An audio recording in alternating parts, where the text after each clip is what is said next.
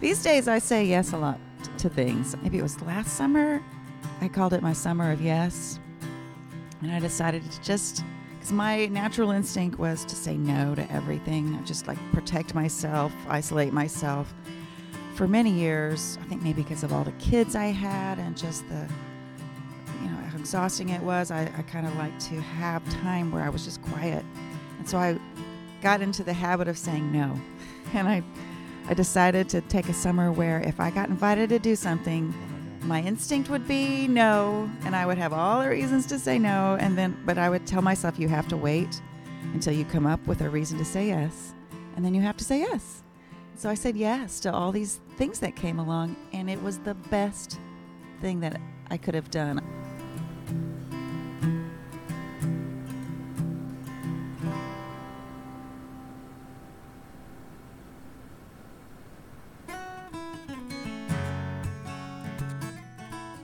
Welcome to Curious Goldfish, a podcast community where music and curiosity come together through interesting conversations with the music makers of our world. I'm your host, Jason English. You can find Curious Goldfish in all the major podcast and social media platforms, and of course, we have all of our content on our website, curiousgoldfish.com.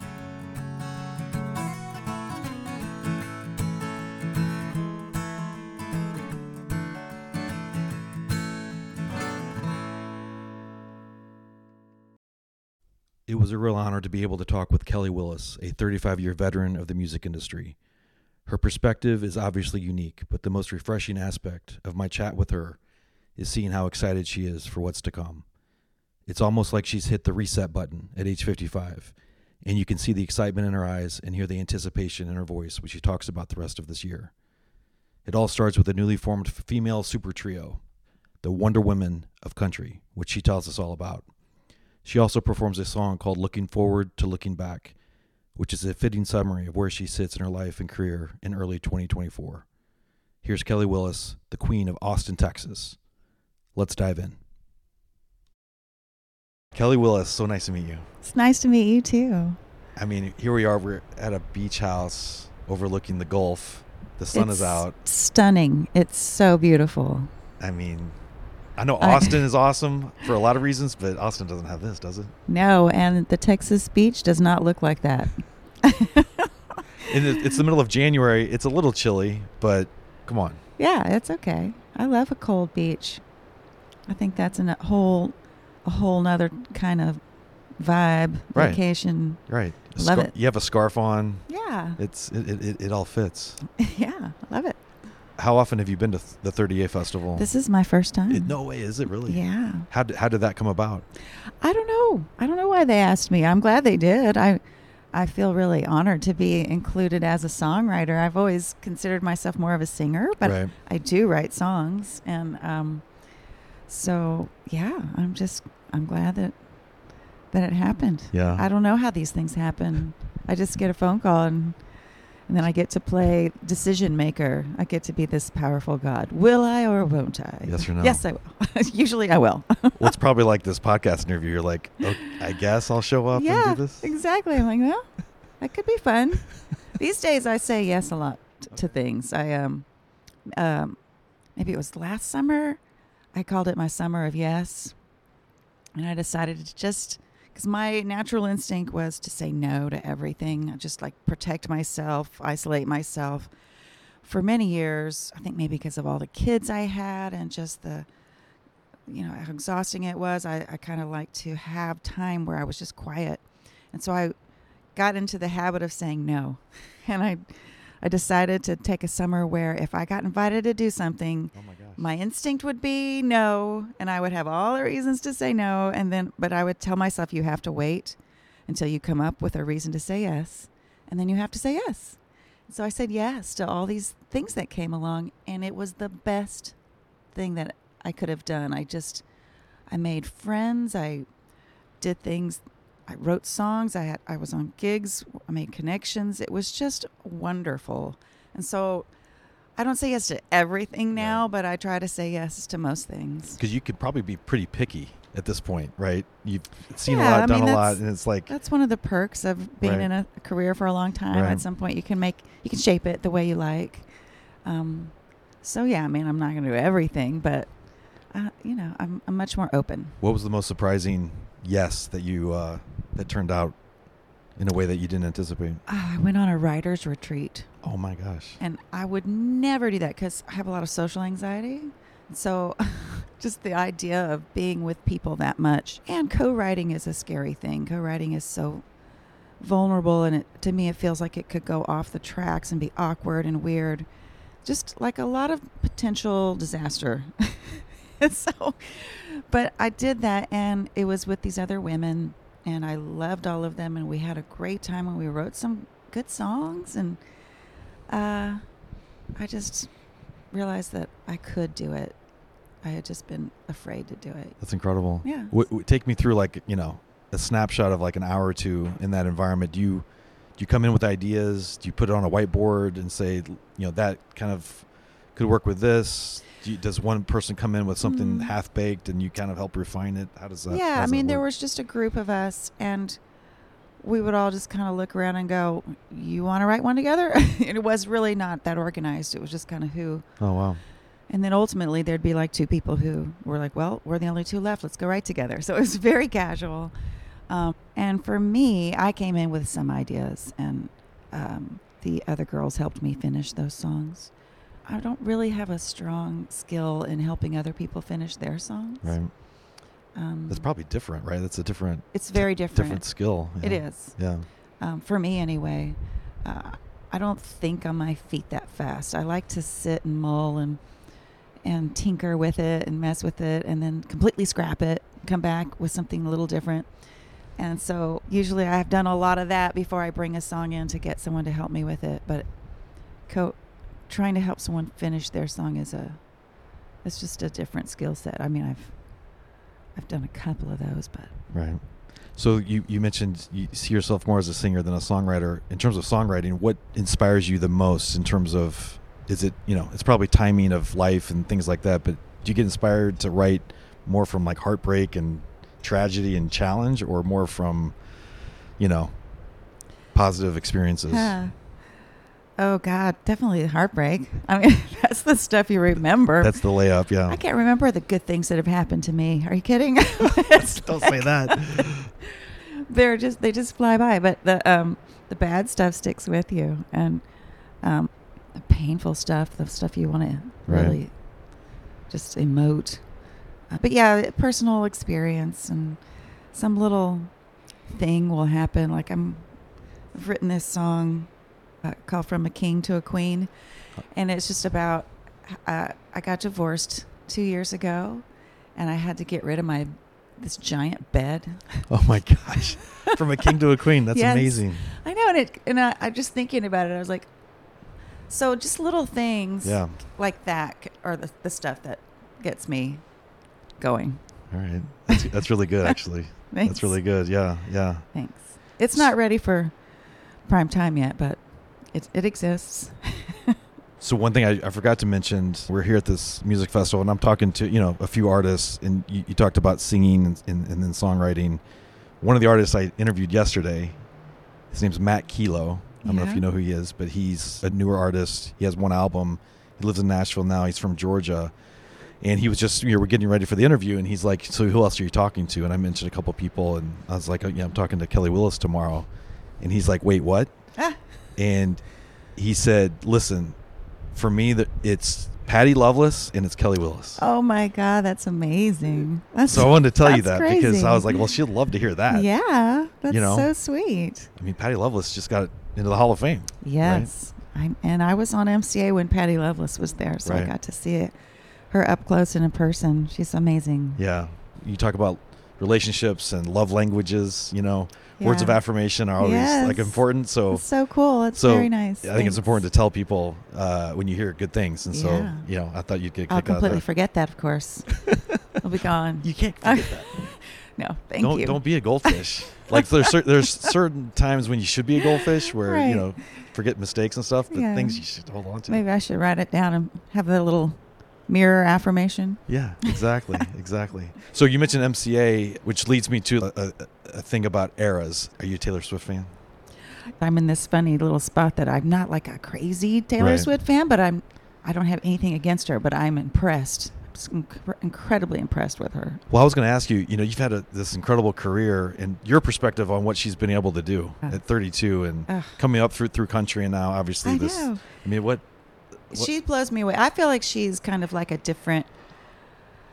There's nobody like that. The people who are that talented, that young, right? And it's like she's like Superman from some other planet, right? We can't compare ourselves to her. She's unique, and it blows my mind what she's done to go from country to pop and to be so powerful and yet vulnerable and all that stuff. It's really impressive, and to be that good that young is crazy to me. I mean, it's I did see her in concert in Atlanta.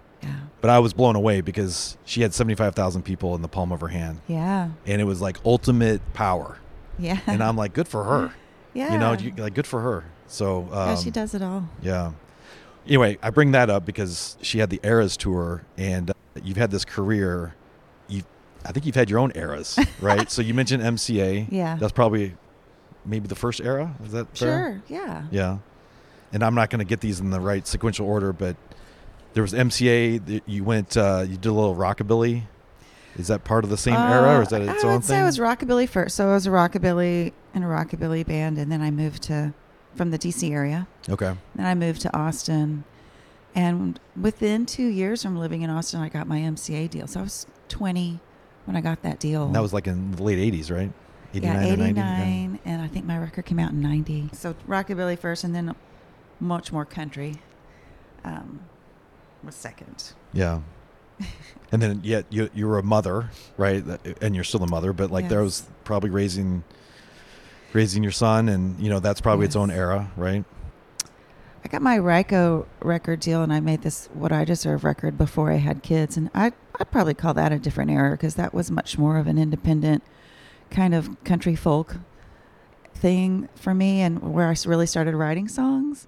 And then I got married and had kids, and then I had 4 kids in that time, and that was survival mode. So that was different. All in. Yeah. And then probably because that was so all-consuming and difficult, that's when my husband and I started performing together, right? And more of a duo, right? Just to keep it all in-house, kind of. It just kind of worked better that way. Yeah, so that time, you and Bruce, that's probably its own era as well, right? For sure. Yeah. What's the era today? It's funny because, so I'm 55, and I am having the most fun. I am loving my career more now than ever, and I never would have thought that. That's awesome. And I've been out doing these shows. So my kids, I still have one at home, but 3 of them are off in college, starting their lives, and I've been able to spend more time getting back into touring and being on the road and just gigging a lot more. So I've been doing that, just my solo stuff, but also with these other 2 women, Brennan Lee and Melissa Carper, this trio with them that is awesome. So fun. They're both so talented, but I think because we're all 3, we have individual bands, we're our own front people, right? That everyone in the band is so invested in what we're doing.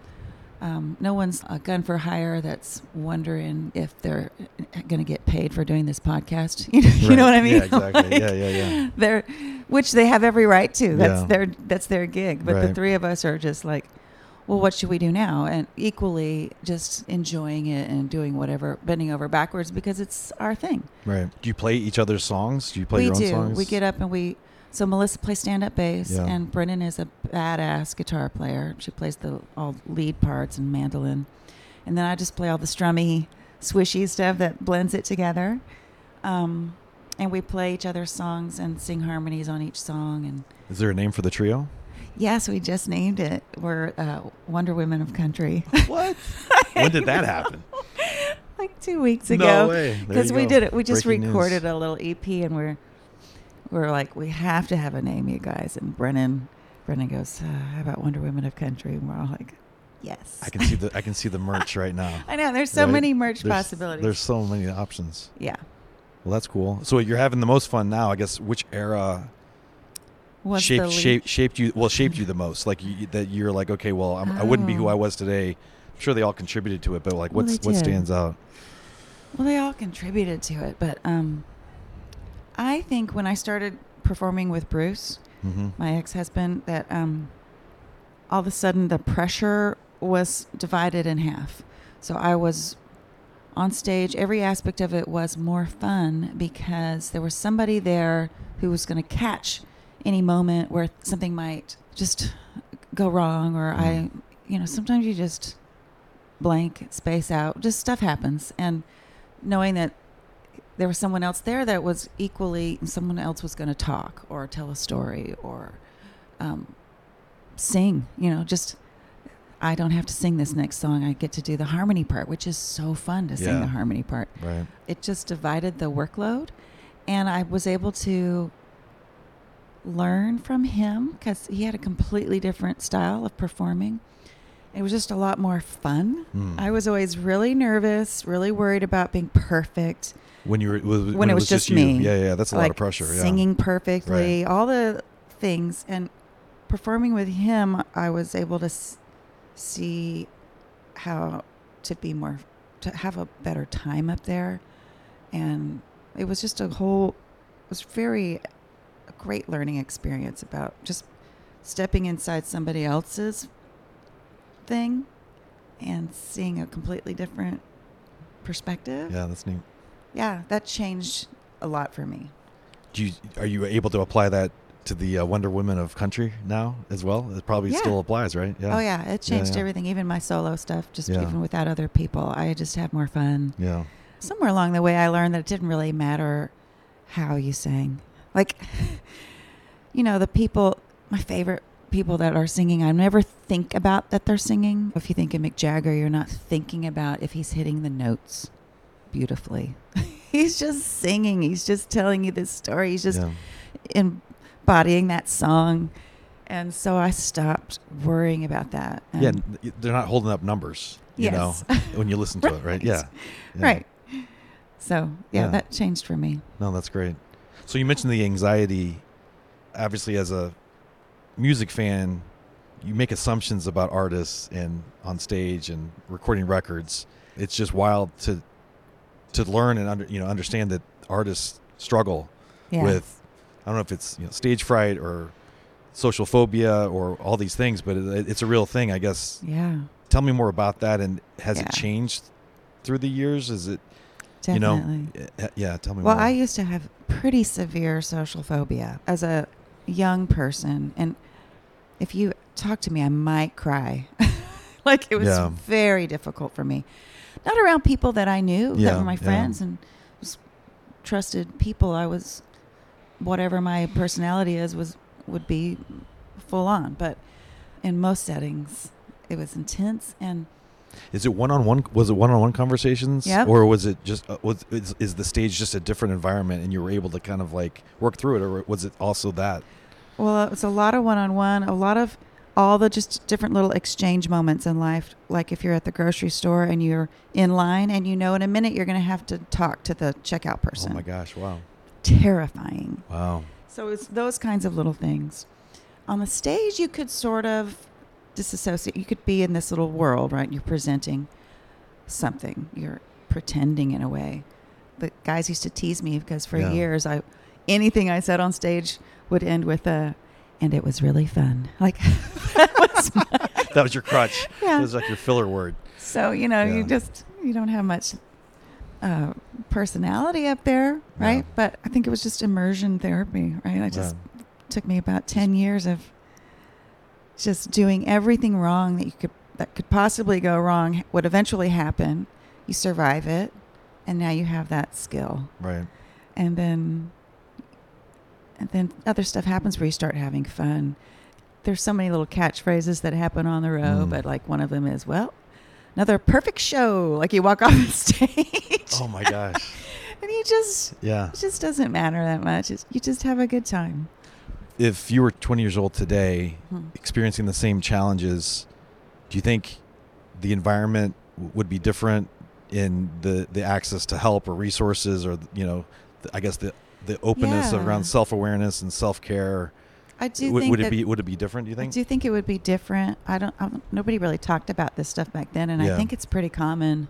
Do you think? Yeah. And I mean, definitely there's like drugs and stuff people take for social phobia now. Sure. And that was never an option.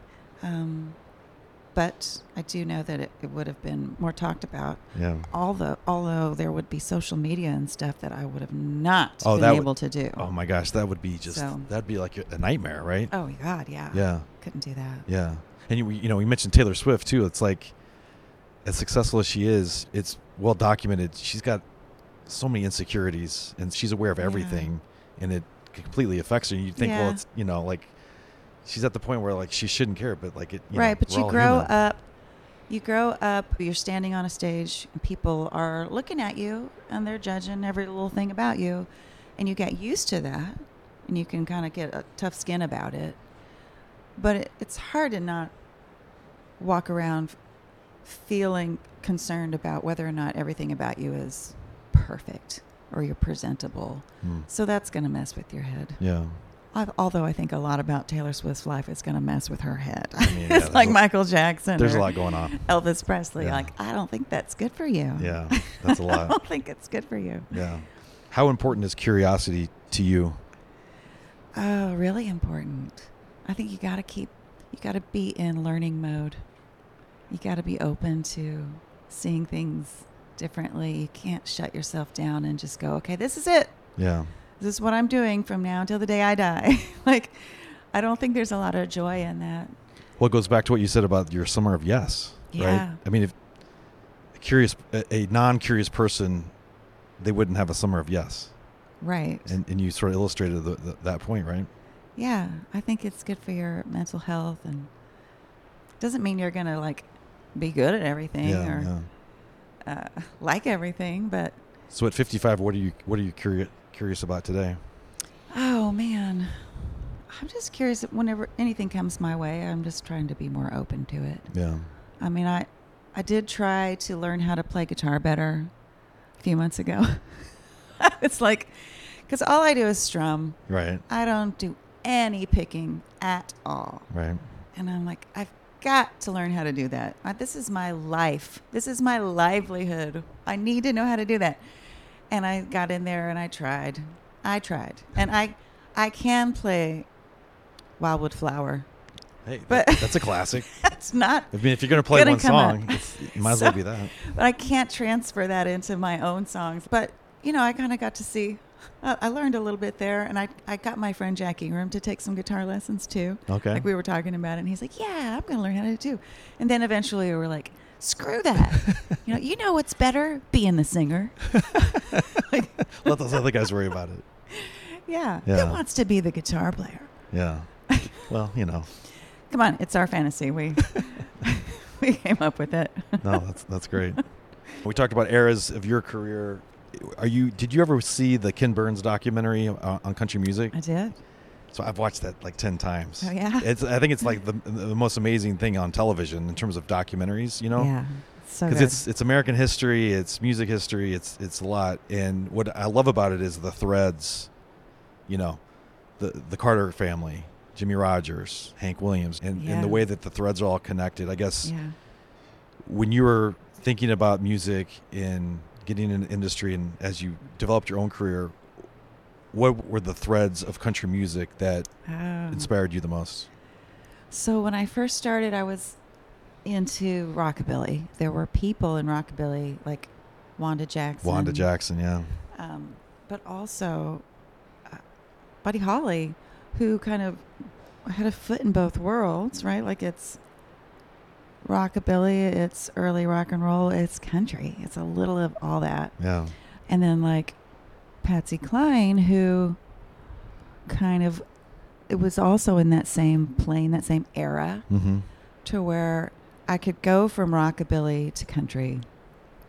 And felt like there was more growth potential in country than there was in rockabilly. So it was almost like I evolved out of rockabilly into a country. Right. And then I was really, really only interested in that kind of Buck Owens era country music.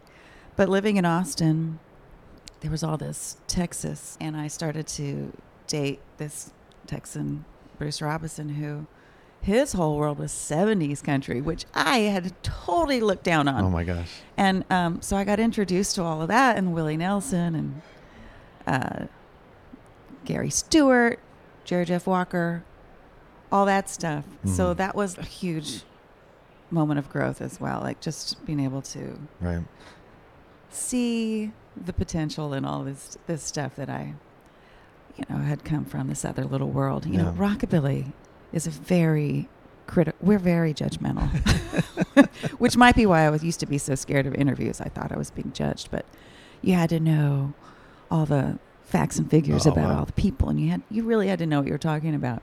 And I don't ever really know what I'm talking about, so it was scary. But that was my growth, and then much more kind of folky stuff after that, and learning how to, I heard this Lucinda Williams record, and was it called Big Red Sun? Was that the name of the record? And I'd gotten an advance copy of it, and this was the 90 or 91 or something, and probably 90. And it changed. It changed my mind about songwriting, and I thought to myself, you can do whatever you want. You do not have to write like these little Nashville hit songs. Yeah, the hooks. Yeah. Which, the world I was in so young. I got in there, I was 20, and they're always looking for hits. Yeah, there's a formula. Yep. And so I realized you can have your own quirky little thing. It doesn't have to be anything except you. And that freed me up to just start playing around with songwriting a little more. That's awesome. So you mentioned the Wonder Women of country. If you look at 2024 and the next few years, like that next era, like what else do you see on the horizon?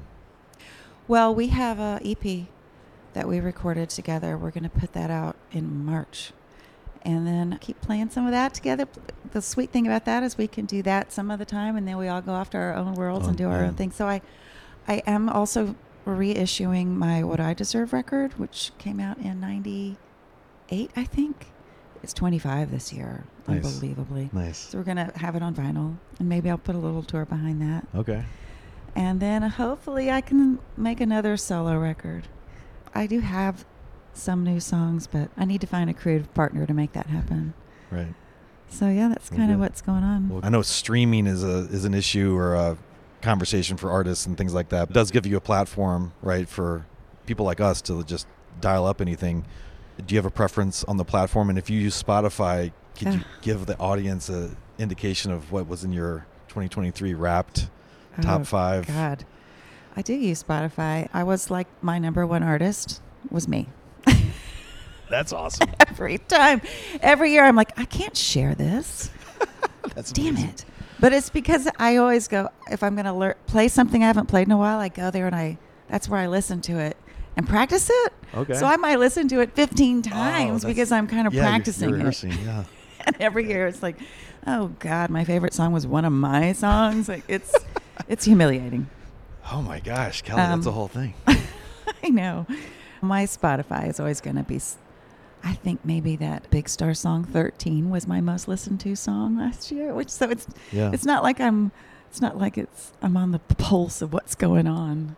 It's you, right? I just go pull up something that I'm feeling. And one last question. When you signed with MCA, there was, I don't know how all the finances work, but you signed to a label.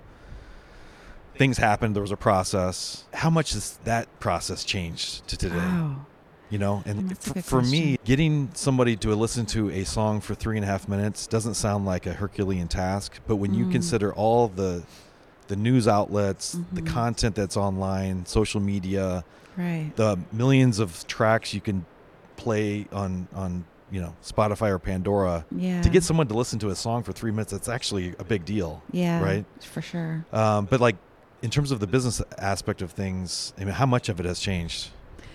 Well, God, so much of it's changed, but also my place in the world has changed. Back when I was really starting, I was a young, untested act that there was a lot of potential, the unknown potential, right? So that's like very attractive to the business part of the world. And you do stuff for a while, and you you reach a plateau, and then you're like, okay, well, that's where I'm at. And this is where I'm going to have to negotiate my career from here on out. And then it's harder to get those business people. They want to get somebody that they see possibly making them a ton of money. Yeah, just the turnover. Yeah. You never have trouble getting any creative people involved. Yeah. But the business side of it's a whole different world. Could the Wonder Woman of country, could that have happened 25 years ago as it's happened now? Just you guys like, hey, we want to do it? Or would that have been a whole different process? I think it could have happened. Yeah, because that's just been a natural, organic, creative thing that we just fell into place together. I don't really know how the music business works now because I don't know how they're making money. Right. And I know it takes money. Yeah. So, but, there's so much less mystery involved too. Back then, they'd have to come see me. We didn't give them tapes because we didn't want them to pick us apart. They couldn't look up numbers to see anything about me. Yeah. They just had to see me live and get a feel and see what they thought. And believe, yeah. Yeah, and believe. Yeah. And I don't know how they do that now because now they have so much other stuff that they can pick apart about you and take the magic out of it, and crunch it down into numbers, every little part of it. I'm doing it all myself these days. I don't know how the business people are doing it. Well, that's empowering, right? It is. Yeah. For sure. Yeah. Well, I love it, and it's fun. Yeah, I'm excited. I'm almost 50. But to hear you say that, where you're at, career-wise, age-wise, you're having the most fun ever. I mean, that. Yeah. Like, I get inspired by that, and I know people will. So, like, thank you for sort of affirming that. I hope so, because I wasn't expecting that. Yeah. Yeah, that's great. Yeah. Yeah. Well, thank you. Thank you. Thanks for having me. I really appreciate it. Me too. Will you play a song? Yeah, I could play one. All right, cool. All right. So this is a song I wrote. A friend of mine sent me a picture of me and this guy that she saw that I used to date a million years ago, and sent me the picture. And I said, God, I don't even remember that. And she replied, selective memory? And I was like, no, actually, it's been so long. All my memories are good, and I can only think of good things. And it made me think, I got divorced recently, and so I was like, I'm looking forward to looking back that way now. So I wrote this song, looking forward to looking back, with my friend Betty Sue.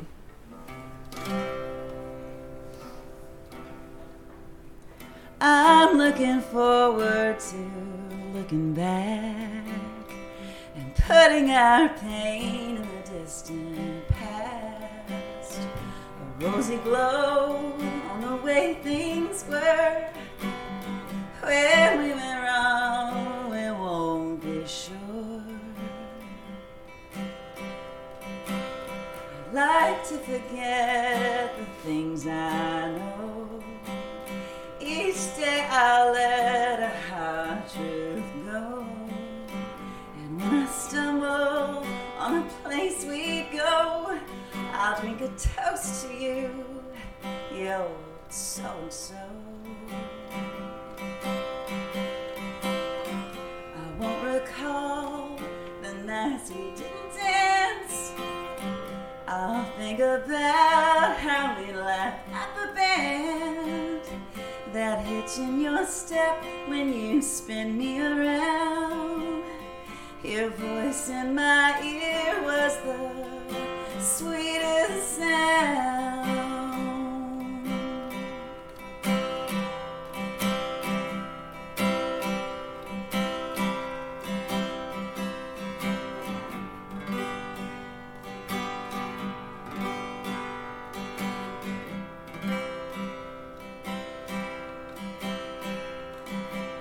Sometimes I'm sure there's no tomorrow, and all I can feel today is sorrow.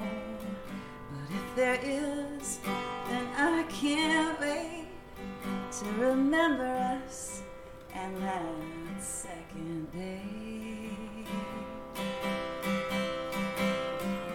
How long until we laugh about it? Some I'll smile, but today I doubt it. We'll both forget the words that stung and just recollect that we were young. I'm looking forward to looking back.